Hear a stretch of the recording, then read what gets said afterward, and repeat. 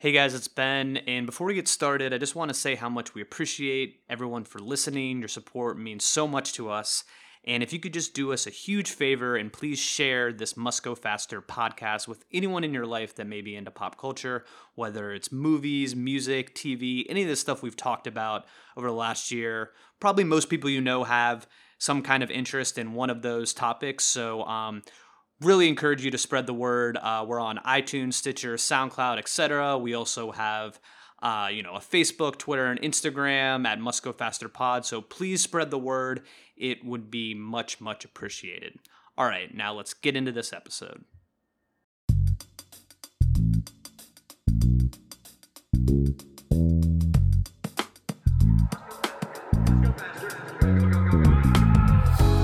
What's up, everyone? This is Must Go Faster, a pop culture podcast for the people. I'm your co-host, Ben Bralinger, broadcasting from Brooklyn. And out in Long Beach, California, tinkering with spare parts for a new hearing aid, I'm Robert Denfeld. So in this episode, we'll be reviewing a couple of new movies, like A Quiet Place, which I just referred to a very, very slick reference to. We'll also be talking about Andre the Giant, the new documentary from HBO and Ringer Films, and as well as the sex comedy Blockers. Yes. We'll also be chatting about some new albums from Jack White and the singer-songwriter Casey Musgraves. But first, let's talk about probably the hottest name in music right now, whether you love or hate her. There's kind of no denying it, but Cardi B. It's Cardi B's world.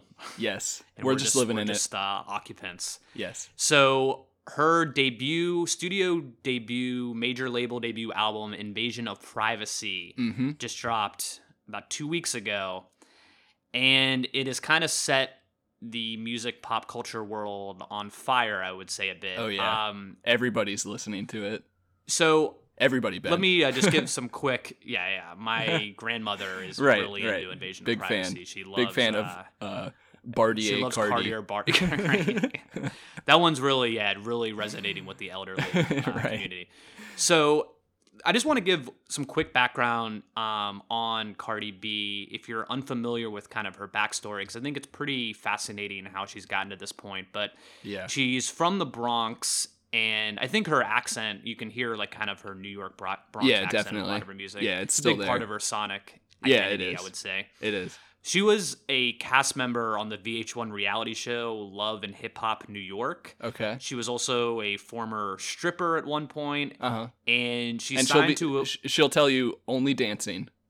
Oh, She makes that very Did it for clear. the love of the dance. Right. Yeah. And then she signed with Atlantic Records back in February of 2017. Uh-huh. And after last some year, mixtapes. Sure. And then her debut single, Bodak Yellow, I've heard of it. Number one on the U.S. Billboard Hot 100 charts, making her the second ever female rapper to do so without a solo output. The only other female to do this was Lauryn Hill back in 1998. Bodak Yellow was one of the biggest, most culturally relevant songs of last year. It was on, Pitchfork called it its, number one. I mean, it was on most blogs and critic circle publication, and also just a top huge 10 hit, lists, etc. Commercially, I think you had it in your honorable mention. I did list in our best songs of last year pod. Yeah, and that song was basically inescapable.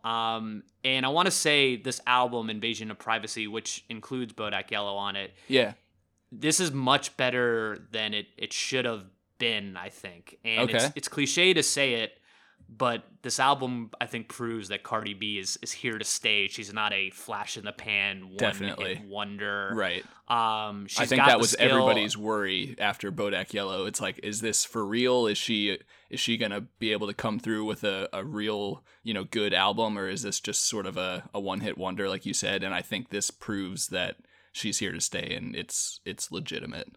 Mm-hmm. I will say, if you don't like aggressive in-your-face hip-hop, you'll absolutely hate this record. I mean, this is not something I'm recommending you just, all music fans will love this. I mean, but if you're... Right. I don't think your dad's going to love this. Right, yeah. No, that's not a fan of the modern hip-hop genre. But sure. She's clearly a very skilled, like street MC. I mean, the rhymes and flow on this record are tight. Yeah. And I'm sure, you know, she had, I do got to hand it to her label Atlantic. I think they did a pretty incredible job of developing her over the last 2 years. I mean, especially giving her background and pairing her with the right producers and, you know, helping, you know, on the branding and marketing side. Yeah. And I was going to say, really, sort of managing her personality.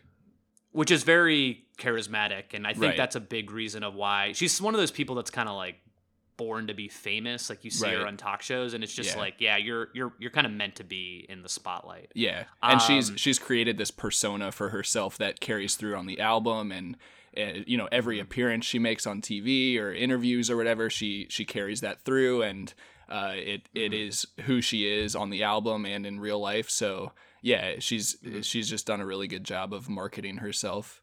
Yeah.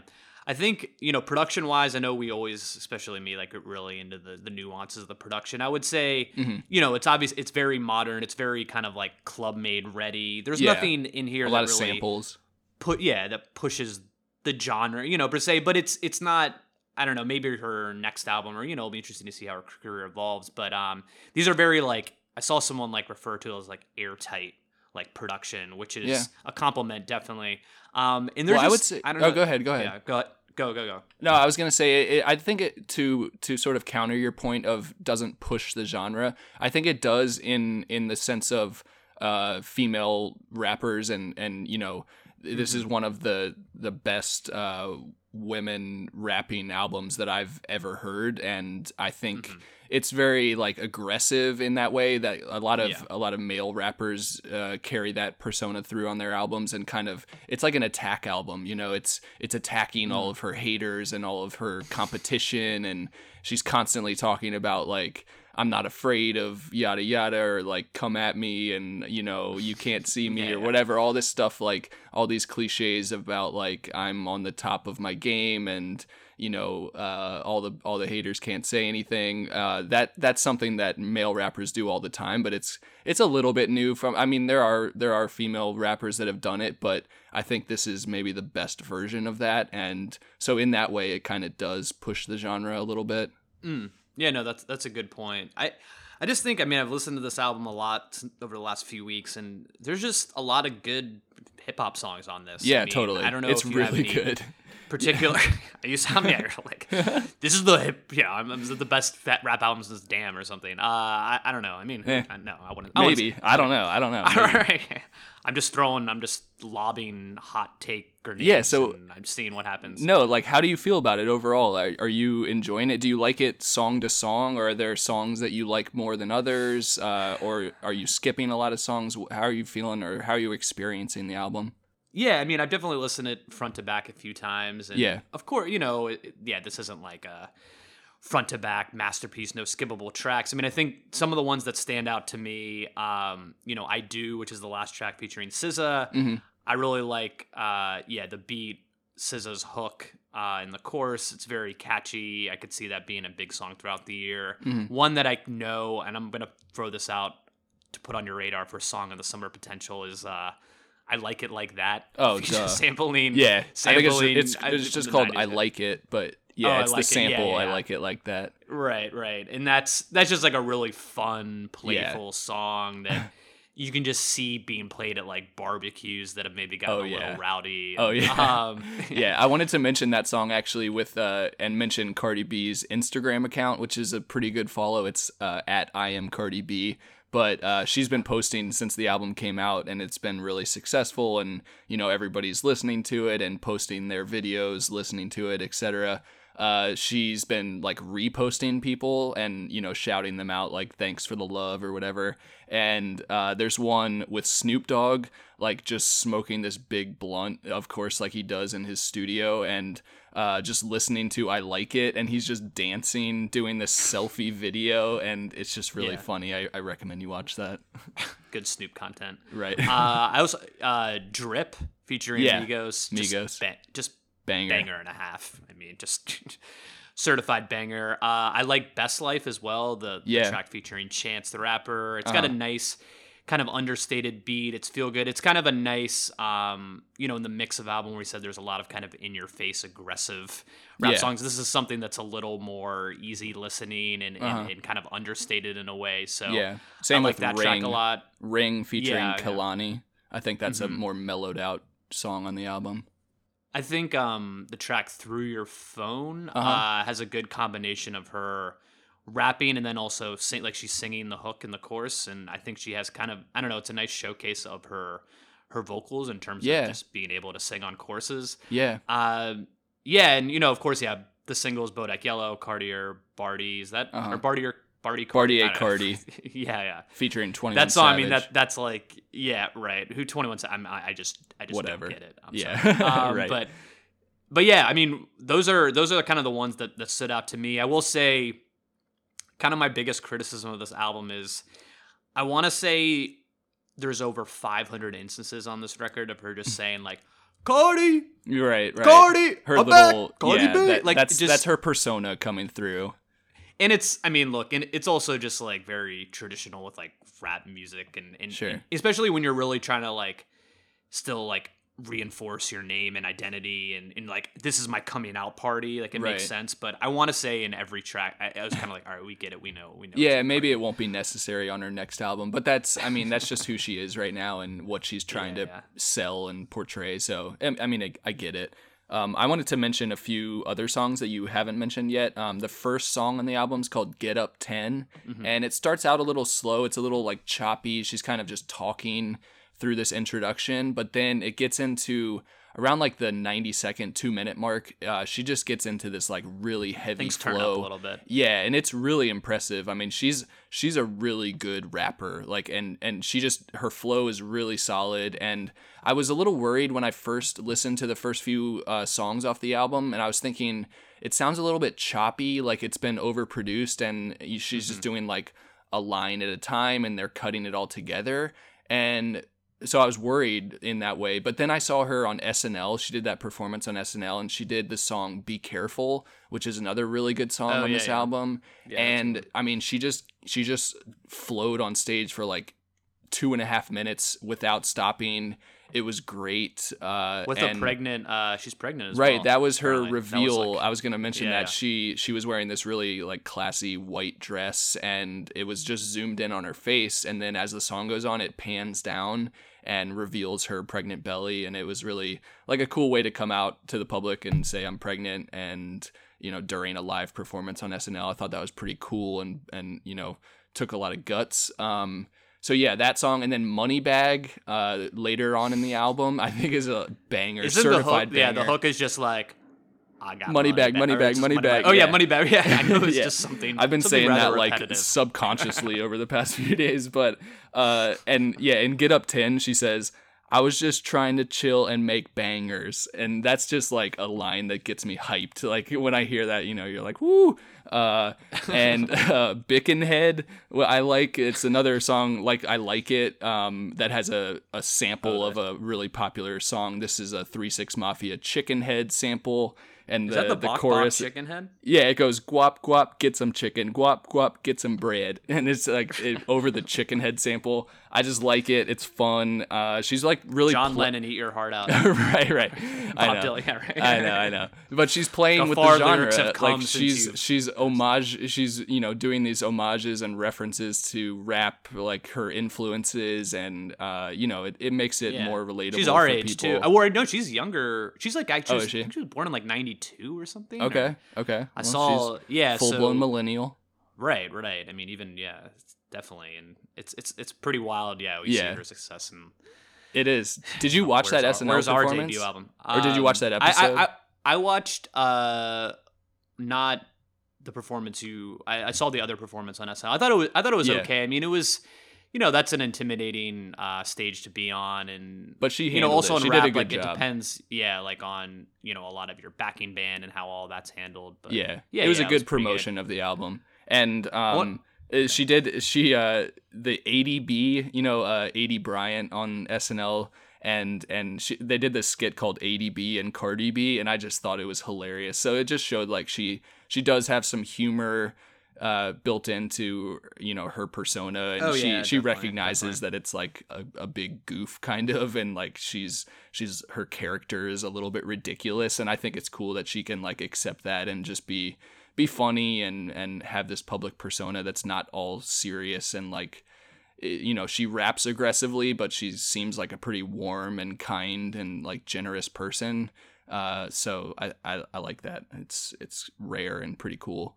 And I also, last thing I wanted to mention, she performed at Coachella last night. Did you notice that or see that? I did see that. Yeah. She had kind of an earlier Bochella. Yeah, well then Beyonce, which is Baychella, and that was right. like, I mean, media was whatever on fire about Beyonce. I mean, you know, yeah. I mean, I mean, I love Beyonce, but yeah, people act like it was, you know, the second coming of Tupac, or I don't know. Like, but anyway, that's another. It wasn't that's Woodstock. Top for that. Right. But yeah, I did see that she made an appearance. I do want to say on this album, the artwork I hate and I think is like horrible. Oh yeah, it's not cheap great. And plastic looking, and I'm just not into it. Literally plastic looking. Yeah, like I don't know. I don't know why they went that, you know, from an art direction perspective, went down that route. And yeah, like we mentioned, I think Nicki Minaj earlier, we may have, but you know, you can't help but kind of make that comparison where, you know, Nicki, she is like, regardless of what you think of her, and I'm not necessarily a huge fan of hers, but she's the most successful female rapper ever, like numbers wise. And there's kind of this narrative of, you know, her passing the baton over to Cardi B. Not that Minaj is retired, and she actually just put out a couple new tracks the other day, but okay, she's becoming kind of like, the it female rapper, and kind of ushering in this era of like, okay, this over the next 5-10 years, like, is she gonna be the dominant female force in hip hop? And I mean, we said she wasn't a one hit wonder just from this, but I do kind of wonder how it's gonna last, if she's gonna have this lasting impact in the culture, or is it gonna be a one hit wonder in an album sense? You know, is she gonna, like, the follow up out, the sophomore album is always the toughest, I think, with rappers. So, you know, they're kind of working their entire lives for that first album, and then, you know, if it's good, you have to repeat, you know, and do it again. So, I mean, I'm sure she's gonna be featured on a lot of rap songs in the next year or two as she's doing a tour for this album, and she's gonna obviously have her child soon, so she's gonna have some time off there. But yeah, it'll be interesting to see how she follows this up. Yeah, definitely. So let's switch gears, stay in the music lane, but we're gonna cross genres a bit and talk about Jack White's latest release, Boarding House Reach. Rob, do you want to give some quick background and takes on this record? I know we have a few takes percolating. Yeah, for sure. It's interesting you say switch genres, because I'm not exactly sure how to classify this album genre-wise. It's sort of an anomaly. It's definitely not hip-hop, but no, it even has a little bit of those elements, but it's not. It's kind of its own thing. So I wrote down... So this album, let me introduce it quickly. It's called Boarding House Reach, and it came out March 23rd from Third Man Records, which is Jack White's sort of record label in I believe it's in Nashville, Tennessee. Yeah, Nashville based. I've been to where it's based. Oh, nice. Yeah, I have a few vinyls from there, but so it's the third solo album as Jack White as a solo artist, following Blunderbuss in 2012 and Lazaretto in 2014. So it's been a good 4-year period since his last album. And you can tell listening to this album that he's been experimenting instrumentally a lot and trying to, you know, explore some new sort of instrumentation and new genre technique stuff. I classify this album, I called it poppy jazz funk. Like, it is sort of guitar, piano, rock based, but it's very like space poppy in a way, and definitely very experimental, and has, you know, funky melodies and instrumentation. So I texted you a few hours ago as we were preparing for this episode, and I was like, I'm not sure. I'm trying to decide if I like this album.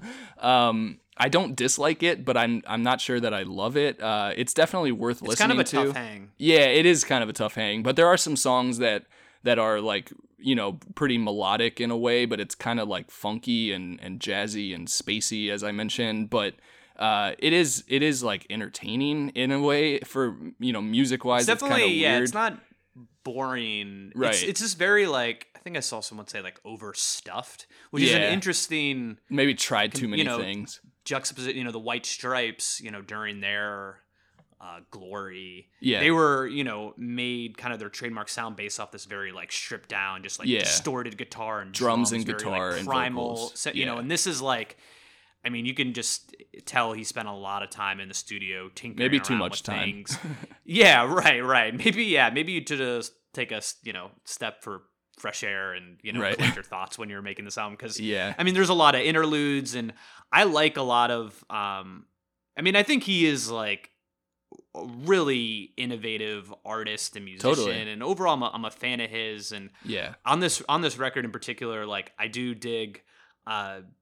How experimental he gets with the guitar and production, like messing around with just different volumes and amplifiers and just like ways of playing the guitar and different styles, and maybe like the same instrument in different settings and tones and different feels that they can deliver. Yeah, he does find new ways to make like a guitar sound like new is good at just like uncovering. Well, he has that signature guitar sound. It's like the Jack White White Stripes sound. It's still there. It's still the underlying like signature thing that Jack White delivers, but it's done in like a very different and experimental way, this album. And you can't say that he's not exploring and trying new things as an artist, which you have to respect. And it's cool that it's not just like a typical, you can't even say nothing that he's done is typical, but he kind of had that like folksy rock singer-songwriter vibe going, and this is kind of a break from that, so I appreciate it in that way. Yeah, I think a few standout tracks for me, like Over and Over and Over, I think that just like really moves. It's got a great like main guitar riff. Yeah. The opening to Corporation reminds me of like something from like Led Zeppelin. It has like this kind of anthemic, like I kind of reminded me of like almost like the Immigrant Song in the beginning with the drums. The guitar solo in Why Walk a Dog. That's a really philosophical. Yeah, but just the way that guitar sounds, I mean, that's just like a perfect example of just like how did he get it to sound that way. Ice Station Zebra. Great I song love that name. one. Yeah, I have no. Ice Station Zebra. I mean, not sure what it's about, but I love word it. Salad, Mad Libs, whatever, man. Has a really nice opening groove. Then it goes into like this. I have written down like double bass, almost like metal groove. Then into like jazz and back into rock, like in the span of like 20 seconds. Yeah. So really, that's kind of a microcosm of the whole album in a way. That song, Get in the Mind Shaft, is very, and Corporation, which you mentioned, they're almost entirely instrumental and just really funky and jazzy, which I appreciate. So I enjoy those songs. I don't know how like re-listenable it is. Like I'm glad I listened to it all the way through, and I generally enjoyed it, but I don't know if I'm gonna be like in my car saying, oh, I really want to put that album back on. It's not, like you said, it's not an easy hang. It's a lot to take in. But I never wanted to turn it off, which is, a lot of albums you listen to, you're like, after a few songs, if it's not hitting for you, you're just out, and this one I listened to all the way through and generally enjoyed. So that's something. I wanted to mention, the riff, go ahead. Gonna say the riff, and I think the track's called Respect Commander. Oh yeah. It's just an instance of like, you can always count on Jack White when all else fails to just bust out just like a gnarly face melting high voltage riff that just I think the way that the opening riff in that song is just like, it's killer, Yeah, he's still a sick guitar player. And then but the last song on the album, this is the last thing I have, is called this Humoresque is the song title name. And it's basically a lullaby. Like there's no other way to describe it beyond it's a lullaby, and like a very slow like songwriter just mellowed out song that's put you to sleep, and I think it's made with that purpose. So it's a wide ranging album that has a lot to take in, but You know, I've seen some Jack White fans. Like I thought of Kyle Holiday. I saw he tweeted like, shout out to Holiday if you're listening. Yeah, I hope he is. He's like, I hate this album or whatever, and I know he's a big White Stripes fan, so yeah, I was kind of biased by that going in, but I think I enjoyed it a little more than he did. But yeah, I mean, it's a tough album. Mm-hmm. I do want to say too, the album art. I mean, I'm kind of just trashing album art in this episode. Yeah, that's some lame ass album. Could have been art. better. I don't know what is. I mean, it's like a floating head, gothic mannequin, female head in the blue. I just come on, do a little better. Yeah. Anyway, if you're gonna spend 4 years making the album, like spend 4 hours on the art. Well said. So that is Jack White's Boarding House Reach, and to round off our music talk in this episode, we're going to go to another genre and talk about Casey Musgraves and her new album Golden Hour, which is the most country we've ever gotten on the pod. Yeah. And I want to say when people ask me like, "Oh, what kind of music do you listen to?" I generally say like, "I listen to everything but country." You know, obviously there are exceptions. Yeah. You know, Johnny Cash, Skinner, you know, I respect kind of like the Godfathers, but like, you know, when you're talking pop country, I mean, that stuff is just utter garbage to me. So, but this album, Golden Hour, this is their third studio album. It was released a few weeks ago. Casey Musgraves, she's Nashville based, born in '88, our age. Oh yeah. This is a lovely record. I just really love the simplicity of the songwriting. It doesn't try to do too much at all. Yeah. Stark comparison with Jack White's Boarding House Reach. This is like polar opposite. This is kind of one-dimensional. Yeah, but in like the best a good way. Yeah. The melodies and harmonies are just so good. Her vocals are beautiful. Just the right amount of country twang for someone who doesn't like country. And just kind of like country, you know, touches. Yeah, I couldn't have said it better myself. Are you reading from my notes, Ben? Right. Butterflies and Wonder Woman. You know, just two great songs, like two of my favorite songs of the year. Just delightful. The whole album is good. It's very cohesive. Mm-hmm. It sounds like it was recorded in just like kind of this pristine Nashville studio with like the best session musicians. Totally. The vocals are very like prevalent and heavy on the track. Mm-hmm. Yeah, and just I don't know, like this, it gives me like, you know, just southern summer vibes. Just these airy pop songs. Right. It makes me want to have a cold beer like out by a grill.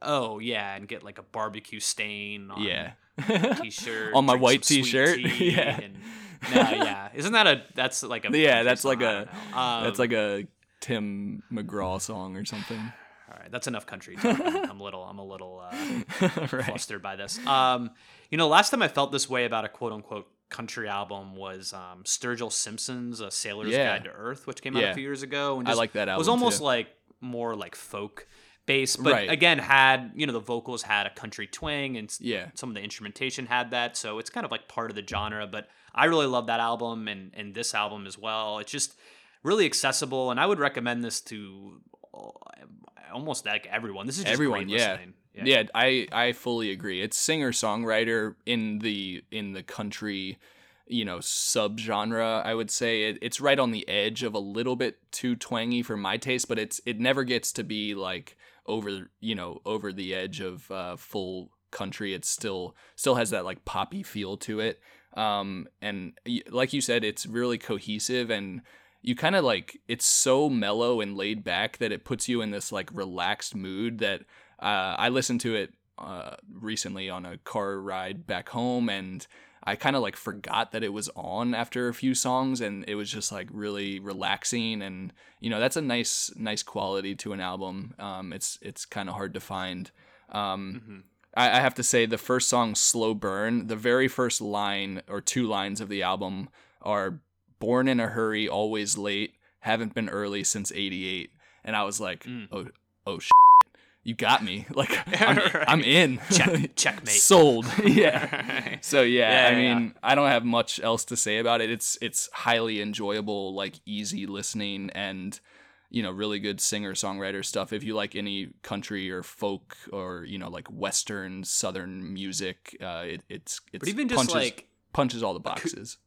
If you just like acoustic pop music, like acoustic guitar-driven pop music, like female vocalist. dig this. Dig this, yeah. And I want to say that this episode does improve our range of tastes in music, going from Cardi B to Jack White to Casey Musgrave. I'm not sure what will. So, right. We listened to it all. Yeah, absolutely. Can you recommend any good jazz albums for the people? Right, yeah. Obscure jazz, surf funk. Right. You go. So I think I have one there for you. Right. Let's cross the aisle into the cinematic realm. Movies. And let's review A Quiet Place, which has become a bit of a phenomenon, and I know we're really excited to chat about it. Yeah, so this came out, 2 weeks ago, 2 Fridays ago, and I think it was first in the box office 2 weeks ago, and second in the box office this past week, and this is directed by John Krasinski. It's this 92-minute thriller. I wouldn't classify it as horror. I think it's more of like a suspense. Yeah, I think it's more of a suspense thriller in a way. It is interesting because there are definitely horror elements. Sure. There's not really any gore. I mean, I was actually surprised. Right. It's PG-13. PG-13. I was like, I guess it makes sense. Like there was no cursing or sex scenes or like really violent, but it has the intensity of an R-rated movie. Yeah, they probably pushed it to the edge of how much blood they can show. I'm sure they had to like cut some things to make it, get that PG-13 rating. Mm-hmm. But yeah, I think the very beginning of the movie, I think we should go no spoilers for this, even though it's been out for 2 weeks. I don't want to ruin it for anybody, but the very beginning, the scene with the young boy and the rocket ship, if you've seen it, you know what I'm talking about. I thought that scene, that moment, kind of established the jump scares for the rest of the movie, and like the rules of the movie. Yes, the no noise. It just established everything with this really cool, effective opening. It's not cool it's very sad and tragic, but it is. It's a very well shot. You see this creature for like 15 frames. And it's like really effective. It's like, oh man, like it makes you jump, and that kind of establishes the way that you're going to see the creature for the rest of the movie, and it puts you on edge and makes you anticipate things in a way that sets up jump scares throughout the rest of the movie. And that, in that sense, like that's why I think it's more of a thriller and suspense, because you're kind of just suspended the whole time waiting for the next jump scare, but it's not like horrific. It's just sort of like, like it gets you, makes you jump and like grab your legs. So yeah, when you're like the use of silence, I mean, of course what everyone's mostly talking about with this movie is this in-theater experience where there are these really long stretches of little to no dialogue, and when there is it's whispered. I mean, there's like one scene of like audible dialogue, and this has never been done before in the modern era. And so when they use silence in this way, that when there are these loud noises, it really throws hits. you. Yeah. I mean, it's like a visceral reaction, and and it's really effective. Sure, and it could have been mishandled and like misdirected, but I think everything worked, and you're just in that place for the full 90 minutes. Mm-hmm. I want to quickly say, I mean, I imagine most people that listen to this pod have seen this movie by now, but the quick log line for this is it's like post-apocalyptic. I think it starts on like day 89 since the incident, and then moves quickly to like 475 or whatever. Right. It's this family of 4 that's forced to live in silence while hiding from creatures that hunt by sound. That's all you need to know. Right. John Krasinski, Emily Blunt star. They have really good chemistry. Then again, they are married. They are married, right? If they have a leg up. There's essentially 4 people total in this. I mean, 99%, and I don't think that's a spoiler. I mean, it's just a very like isolated, contained story. Right. The IMDb cast literally lists only 7 people. Yeah. So and has Millicent Simmons. I think that's how you pronounce Millicent. The daughter. I'm not sure. So she's actually deaf in real life, and I think this is her second role. And she played, she's deaf in the movie and is really good and has a pivotal role in kind of like the plot development. But how was your theater experience? Like, were you in a well-behaved theater? I What was generally. Yeah, that's an interesting thing with this movie, because if you have a theater that's like talkative, or there's a lot of like Sour Patch Kids going on, and like popcorn. a bunch of crunching, or like outside snacks that make too much noise, it or can one of those people take who just away. thinks the room wants to hear your reactions to things, Right, and right. nobody Like, does. yeah, exactly. But I think generally, from what I've been hearing, and people that I've talked to that have seen it, people are really behaving in this, and that's what I mean about it's so effective. Like, it puts you in that world where you don't want to like recline your chair, because the sound of your chair reclining is so loud, because the theater's totally silent and on edge. And my stomach at one point started to grumble, like I had just eaten this big dinner and my stomach was making like, noises. whose stomach was that? And I was Shut your stomach I was up. like, please, no, not now. Like right. everyone's gonna look over here. Yeah. So it's a fun experience to go to the theater. Like, I highly recommend it. If you haven't gone out to see it yet, definitely make it to the theater for this one before it hits, Redbox or whatever. It's not going to be the same at home. Like, you'll still enjoy the movie, but part of the fun of it is the fact that you're sharing this experience with all these people that are on edge, and you can almost like feel the tension in the theater, and that's what makes the movie even more, tense and effective. Yeah. I had a very good theater experience. I was a little Nice. worried going into it, but yeah, it was overall, nobody was chewing anything of any sort, which I was pleasantly surprised by. Pipe down over there. Yeah. Right, You're gonna get us all killed. I can be a stickler, Right. with people. I mean, I've never actually. I've fantasized over 200 times saying something to someone. I've never actually done I've said. I'm a coward. Yeah, I've said things before. The fantasy in my mind, I have like wild fantasies of like turning in just like what I would say and how it would all go. But I just you're talking with Becky my- afterwards. You're like, I would have said this. Like, right, and it would have shut the whole place up. Yeah. Anyway, though, but very good theater experience for me. It sounds like you had the same, which is great. Yeah. I want to say the script, which I think is one of the strongest parts of the movie. Like, just imagine reading this script for the first time, and just explaining, be like, this is all like whispered, and there's barely any talking, and you'd almost have to storyboard it before you write it in a way. Yeah. It's like all pictures, and it is like a classical. It's almost a silent film in that way, and I mean, obviously it uses audio, but not a lot of dialogue. So it clearly, I'm sure Krasinski watched a lot of silent films in preparation for directing this, and that really comes through.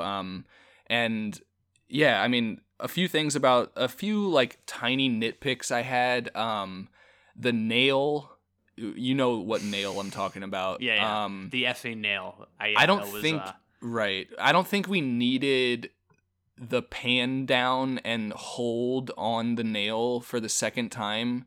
Like, she snags the laundry bag on the nail, and then it plays a part in a later scene. We didn't need the little pan down after that and then like holds the camera on it for 3 seconds. That was just a little heavy-handed, and I feel like Krasinski, I've heard this criticism from other people, and I felt it when I was watching it. I was like, ooh, we don't need that. Like, we're smart enough as an audience to pick up on the fact that it's there, and that you see it later on with Emily Blunt. But I think maybe Krasinski might regret that little hold. It's a tiny nitpick, but I do love how they kept going back to it. And when Emily Blunt steps on the nail, it was one of those times where I gasped. I could not keep my eyes on the screen. You do that look where you're sitting in a movie theater and you look like down and you're like, ooh, and I look over and my friends John and Zach, who were beside me, they were doing the exact same thing, just like looking down, and like everyone was just like squirming.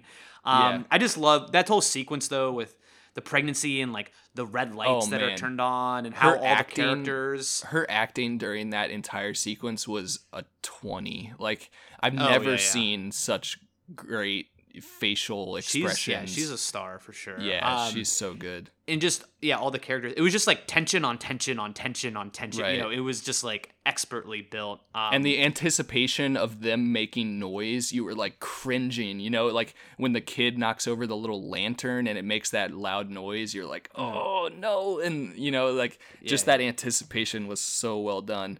And it's obviously a movie about like how far parents are willing to go to protect their children, like in the most unique and critical circumstances, how the maternal and paternal instincts take over, and it's all about like survival. And so it was really like a fascinating movie from that perspective. And I wanted to mention go ahead.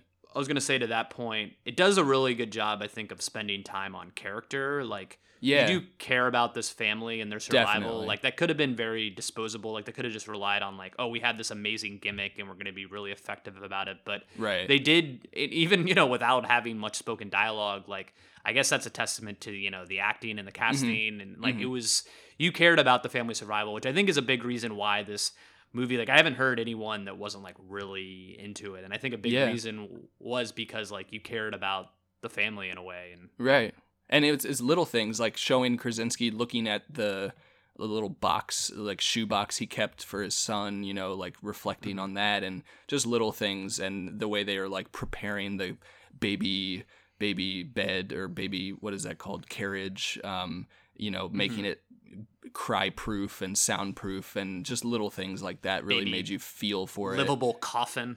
Oh man, I wanted to mention a couple shots. When the creature is in the house and slides underwater, when Blunt is like holding the baby. By the way, we're doing some light spoilers here. Right. So maybe turn off or skip to the next topic if you don't want to be. I think we can say a few of these things. So yeah, but that is I forgot about that. I forgot. Oh my god, I remember. I think body chills. I like laughed when right, because it's so scary. Yeah. Going into the water. Yeah, those are moments of like sheer like terror. I know you said like, it's more of a thriller, and I guess I would agree with that. But there are a lot of like horror elements, and I want to give props to the effects department on these creatures, because CGI was mostly good. Would have been an easy thing to not get right. Most movies don't get it right. The design and the bringing them to life digitally and how they did them, I was impressed. It never took you out of it. It's always believable. Yeah, and it was like that's kind of that rule of thumb of like the less you see, less is more, particularly in like the horror thriller genre. But I thought even when they showed more and more of the creatures, like it didn't let up, the tension in a way. I think it only increased. Yeah. I also loved one other element really enjoyed was you only got hints, from the outside world. The only hints were kind of these newspaper headlines. Right. I remember like trying to like scan all of them as much as there were some pretty funny headlines, like it's sound, and you can see like the development of like the world figuring out how these creatures operate. Right. It's sound. This is our last issue. Right. And we're out of It's You never And I think and we didn't get any backstory about the creatures either. It was all just what we saw in front of us. And we didn't need that. And it was so short and tight and concise that was really awesome. And I know you loved the last shot of the movie. It maybe set up a sequel potentially, but it was very like cool and shot. Like fulfilling for that character, the little cock of the shotgun. And the last thing I wanted to mention was the two kids when they're on their own toward the end, and they're stuck in that corn or grain silo, and they're kind of like being attacked by this creature, and then they get stranded together in that truck. Those were like clear homages to Jurassic Park for me. Oh yeah, of course. And which same thing I appreciate. Popped in my head. Yeah, in the truck especially, that's like clearly totally that's taken. Two other movies that this A Quiet Place reminded me of in a variety of ways. So Signs. Which I had heard like early Shyamalan. I ride for Signs to my death. Like it's gonna be on my tombstone. Like thought Signs was one of the 25 best movies ever. You know, I love Signs, and just the emphasis on family, the corn, you know, out in the cornfield, some of the camera movements, isolation, little known backstory. USA. Totally. Jurassic Park you mentioned. I want to shout out Home Alone, Marv stepping on the nail. I want to say that this was in Krasinski's mind when he wrote this, and I'm all in for that. One can hope. I will say, you know, you mentioned a few small critiques. Yeah, some of the, you know, plotting was a bit silly. There's gaps in logics. Like there was a few, you know, times after the movie we were like, well, couldn't they have just done this and got out? You know, like, but you know, you got to suspend your disbelief a bit. I would say it was in the moment scary, but not something where afterwards it was really like lingering. That's exactly what I wrote down as well. Like leaving the theater, I wasn't terrified or, you know, I wasn't like afraid of my walk home that night. It was all like contained to that experience. When we see like Hereditary in a month, like I imagine that's a nightmares movie. Right. Yeah. Like that will haunt my year. So, one hypothetical question I wanted to quickly ask you that I thought of is like, if you had to live this kind of life in pure silence, hiding from monsters that are hunting by any sound you might make, what would you say would be the hardest part of your day? Just think about like your daily routine, and I have like a few things in mind. I mean, everything would be difficult. I do a lot of dishes, so and I really love doing dishes. Right. Well, yeah, I mean, you know, they're just going to be dirty forever. That's tough to deal with. My alarm is extremely loud. You're a deep sleeper. Right. The alarm would go off like 10 a.m. every day. The alarm would go off. You wouldn't wake up because you're a deep sleeper, and within a minute, you would just be like slaughtered in a second. You know, like it would just be. That's actually like, you would not Alicia survive. Keys, no one dead. Right. Yeah. I think. Like not showering, not being able to wear shoes, like I don't know, those things like that would be. I know you like a good shoe. Right, yeah, shoes are nice. I guess the last thing I wanted to say quickly, and this is like a fully blown talk, but I do want to point out I was reading Sean Fennessy, The Ringer. He wrote a piece about kind of this resurgence of horror, and it was, you know, the catalyst for this was the success of A Quiet Place, and said, you know, only 2 movies last year made more than 50 million opening weekend that weren't based on pre-existing property, and those were Coco and Dunkirk. A Quiet Place has already done that this year, and the horror genre last year represented nearly 9% of all movie tickets sold, an all-time high. And you know, the thing about horror movies, like, they're cheap to make, they're easy to sell, it's this fun communal experience, and if it's an original idea that an audience is craving, I mean, studios will see huge returns in their investment. So I think you're just going to be seeing, you know, studios like Blumhouse and A24, you know, and I think you're just going to see like original ideas for horror movies, and they're trying new things. Like it's a business, you know, at the end of the day, movies, it's a business, and studios want to, you know, invest money that they're going to see a return in. I think horror we're seeing, you know, over and over again. I think they're in a really like healthy spot right now as a genre. Definitely. Some of the most creative, you know, thought-provoking original content is coming in this genre, and there is that built-in audience of people that see every horror movie that comes out or anything that looks decent. So, you know, there's a minimum amount of money that it's going to make, and, you know, it's going to do fairly well if it's decent at all. So yeah, I fully agree. What's your final rating on this? I hadn't given it one, but I will say, since we've been talking about 88 a lot, I'll say an 8.8, like right there under a 4.5 out of 5.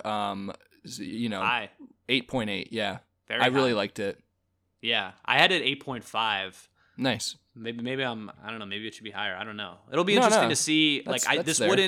This wouldn't shock me if, you know, we're doing our 10 best of the year. And I know you're already stressing out thinking about best of 2018, but we could be revisiting this one. So Quiet Place, 100% go see this in the theaters if you haven't. It's an awesome, wild ride. So let's move on and hit on 2 other movies. You know, we'll do like, you know, hit on them. You know, we're not going to dive deep, but wanted to talk about the Andre the Giant documentary. Yes. From Grenoble in the French Alps, weighing 477 pounds, the eighth wonder of the world, Andre the Giant. He was stronger than all of us. He was bigger than all of us. Oh, back from Andre the Giant off the top turnbuckle. He kept everybody in line. He was the guy. He was famous on a different level, literally the biggest celebrity in the world. So this was the first official collaboration between Ringer Films and HBO. Our boy Bill Simmons, kind of taking his 30 for 30 expertise, and now instead of ESPN, he's gonna lead kind of this HBO Sports, rollout of next level HBO Sports documentaries. And right. I think pretty much everyone knows Andre the Giant. He was this mythical but very real human being, professional wrestler throughout the 70s and 80s. One of his nicknames was the eighth wonder of the world, which I enjoy. He was like a result of I just kind of see him like he's like the Grand Canyon. He just wasn't human form. Like this guy was just like this incredible result of just nature. Vince McMahon in the documentary, in one of the interview pieces, he goes, you could just kind of tell Mother Nature had done something special here. Right. Yeah. It's his size, I think I have 7 feet 4 inches, nearly 500 pounds, 22 size boot. I think have he was 7'1". I think the 7'1". Well, the 7'4" thing was like part of the myth. I think it was more accurately only about 7'1", so let's calm down here. And his hand was like the size of most people's skull. He was like famous. Yeah. He was famous for putting his hand over people's faces, and it just like completely swallows their head. If he put my hand over my face, like my face would just like disintegrate. Ben, where'd you go? Yeah. Right. Like I would be like I don't know, that would have been the end of me. He'd crush you like a worm. Right. So I like this doc. A few things that stood out to me. The opening sequence showing kind of the old photos of how he grew up as an adolescent, tracking like his size progression over time. In the like French he didn't Alps. really hit this until when he was a teenager, and that black and white footage of him learning how to wrestle is like pretty that was staggering cool. to watch. Almost like I was almost like disturbed watching it. I don't know, like it was in silence and black and white, and you're just seeing this guy. He almost looks like an alien. I mean, it's such an unusual sight. But the guy was just like climbing on top of him, and he just sort of like throws him off like he's a little, and he has this like smile on toy. his face, and right. I thought there was a great, just overall like great use of archive footage. Just from the past, they really did an A+ job on that. And it was really concise. The whole story was so tight and just you can tell. And I've listened to the interview with Bill Simmons and the director Jason Heyer and our boy Sean Fennessy, and they talked a lot about how difficult it is to make a documentary tight and short and straight to the point, but pack in all of the storytelling elements and archival footage and interviews, shots, and really tell the story without a narrator, which is tough in a documentary form, but you kind of have to coax out the answers from people that tell the story. And I was impressed by how quick it was, and it really is a movie. It's not one of those documentaries that drags on for 3 hours. Those have their place too, and I enjoy those. Notably, I watched recently the Gary Shandling documentary on HBO also, which is 4+ hours, and that's just like it just kind of it's like a dichotomy between different storytelling techniques, like showing everything and showing a lot of like background footage and extended interviews, or do you want to make this like a movie theater documentary experience where it's tight and well told and you pack in a lot of stuff, but you do it breaks your heart to cut stuff out, and I think they did a really good job of that. Yeah, totally. I think another moment that struck me in this doc was, this is 70s, 80s. There's no internet or cable for that matter. And you understand like how much of a moment it was to just see him for the first time in person. It was like this massive word of mouth. Like you got to see this guy in person. Like I don't have any photographs of him or anything, but like, trust me, you have to see him. And I thought that was cool. And, another thing, some of this wrestling, particularly in the 70s before like the Hulk Hogan era, like how much of this was fake? Because a lot of this looks pretty real. And like, I know it's all like staged and entertainment, but there's a reason it's such a huge industry. It's entertaining, right. man. Yeah. I was. I just thought it looked pretty physical. Like, I mean, I Yeah. know, like, I guess ultimately, like, it was staged and people weren't getting hurt, but I was just like, oh man, I would not, even though I would not get in the ring with with a 10-foot pole. Yeah. Well, and this documentary really highlights like the human experience of these wrestlers. Like it's a really difficult lifestyle. They're traveling constantly. They're beating each other up every night and, drinking, Andre the Giant's famous for drinking 100+ beers in one sitting and all these myths. The greatest drinker who ever lived. Right. It's part of his lore, and I'm sure all wrestlers kind of do their drug of choice to maintain their health in a way, like just to get through to the next day. It's a lot of pain they go through, and the travel obviously is difficult for someone as huge as Andre the Giant.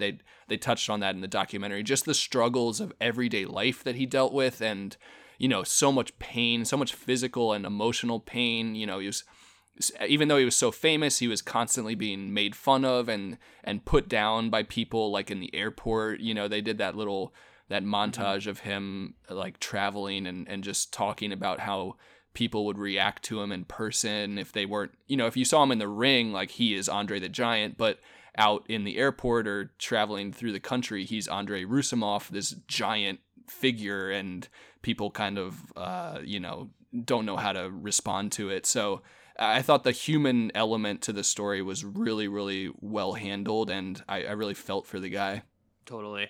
I want to say, his drinking, I do want to point out, apparently he had a 24 beer minimum after each match. Right. And then again, at that size, you need a 24 to feel any kind of buzz. Yeah, the last time I did that was at Beach Week, and I almost died. Right.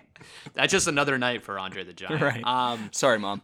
Ric Flair, his mind is it's on another planet. I just Right. thought it was a pretty clear display of that, which I enjoyed. The dog. It's also about the evolution and history of wrestling, which I'm not particularly interested in. I don't think either of us, but it's necessary to provide context, and it does gonna go off. Hulk Hogan is probably the second biggest figure in it, and they do a nice job of like tying his importance into like Andre's final match at WrestleMania. And the most gripping part of the doc for me was one of that his final climax. matches. Yeah, and like just the buildup of like the music and the commentary during the match, Right. and the narrative arc of like how Hogan like comes back, like his arm's dead and then it goes up, and I was like, there was a small part of me that was like, damn, I kind of miss wrestling. Wrestling used to be. I mean, growing up when I was in elementary school, and I was into it during the rise like everyone else, and it's still like insane how well the industry is still doing. I mean, I definitely.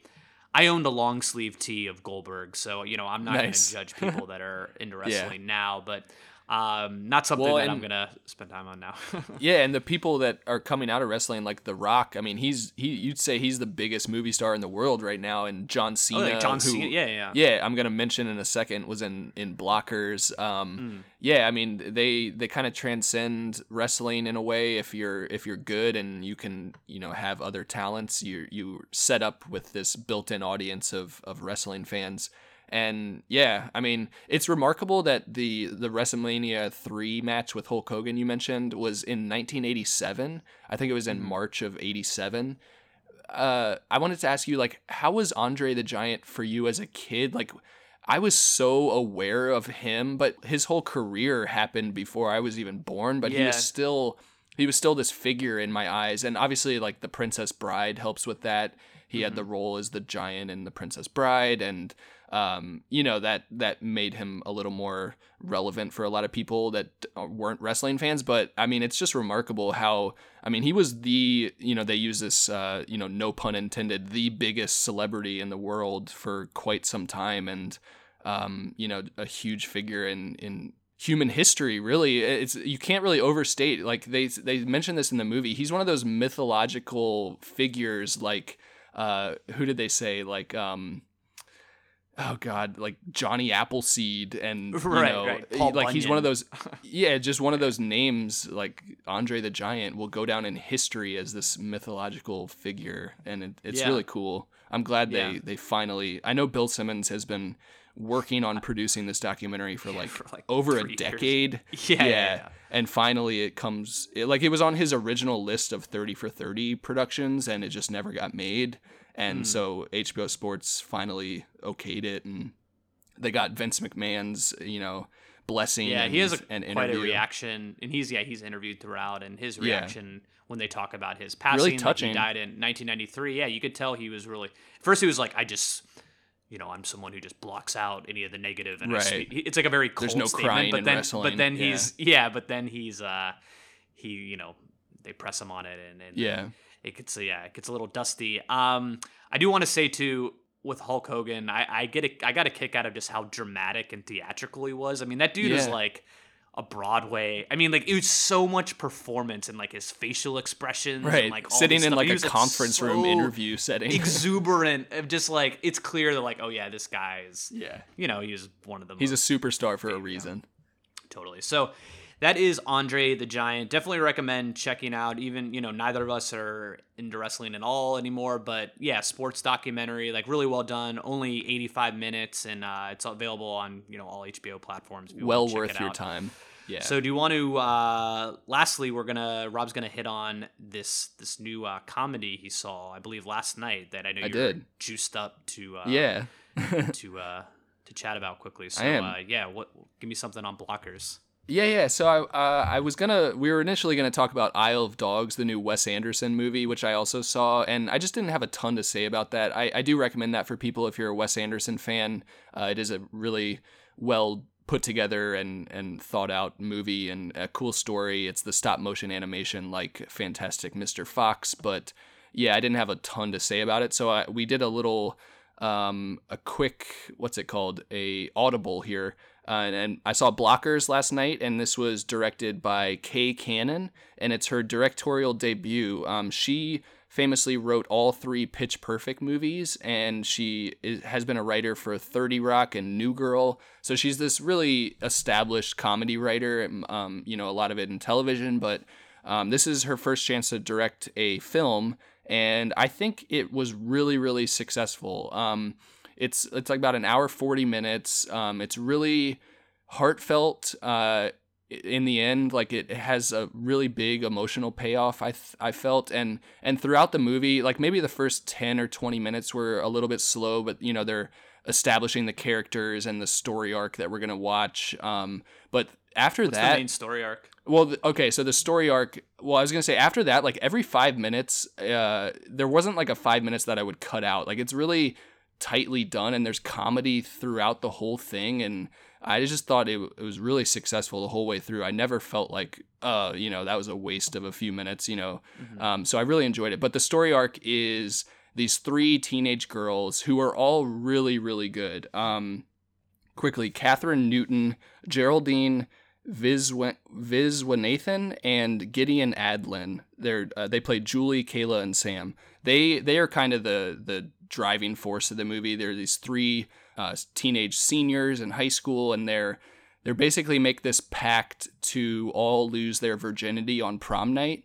Yada yada. They're starting to go to prom and all this stuff, and they all have male dates, and then the parents, see this text thread. They're kind of snooping on one of their kids' computers, and the parents are played by Leslie Mann, John Cena, who we mentioned, and another guy who I'm blanking on his name. I don't have it written down, but he was really funny.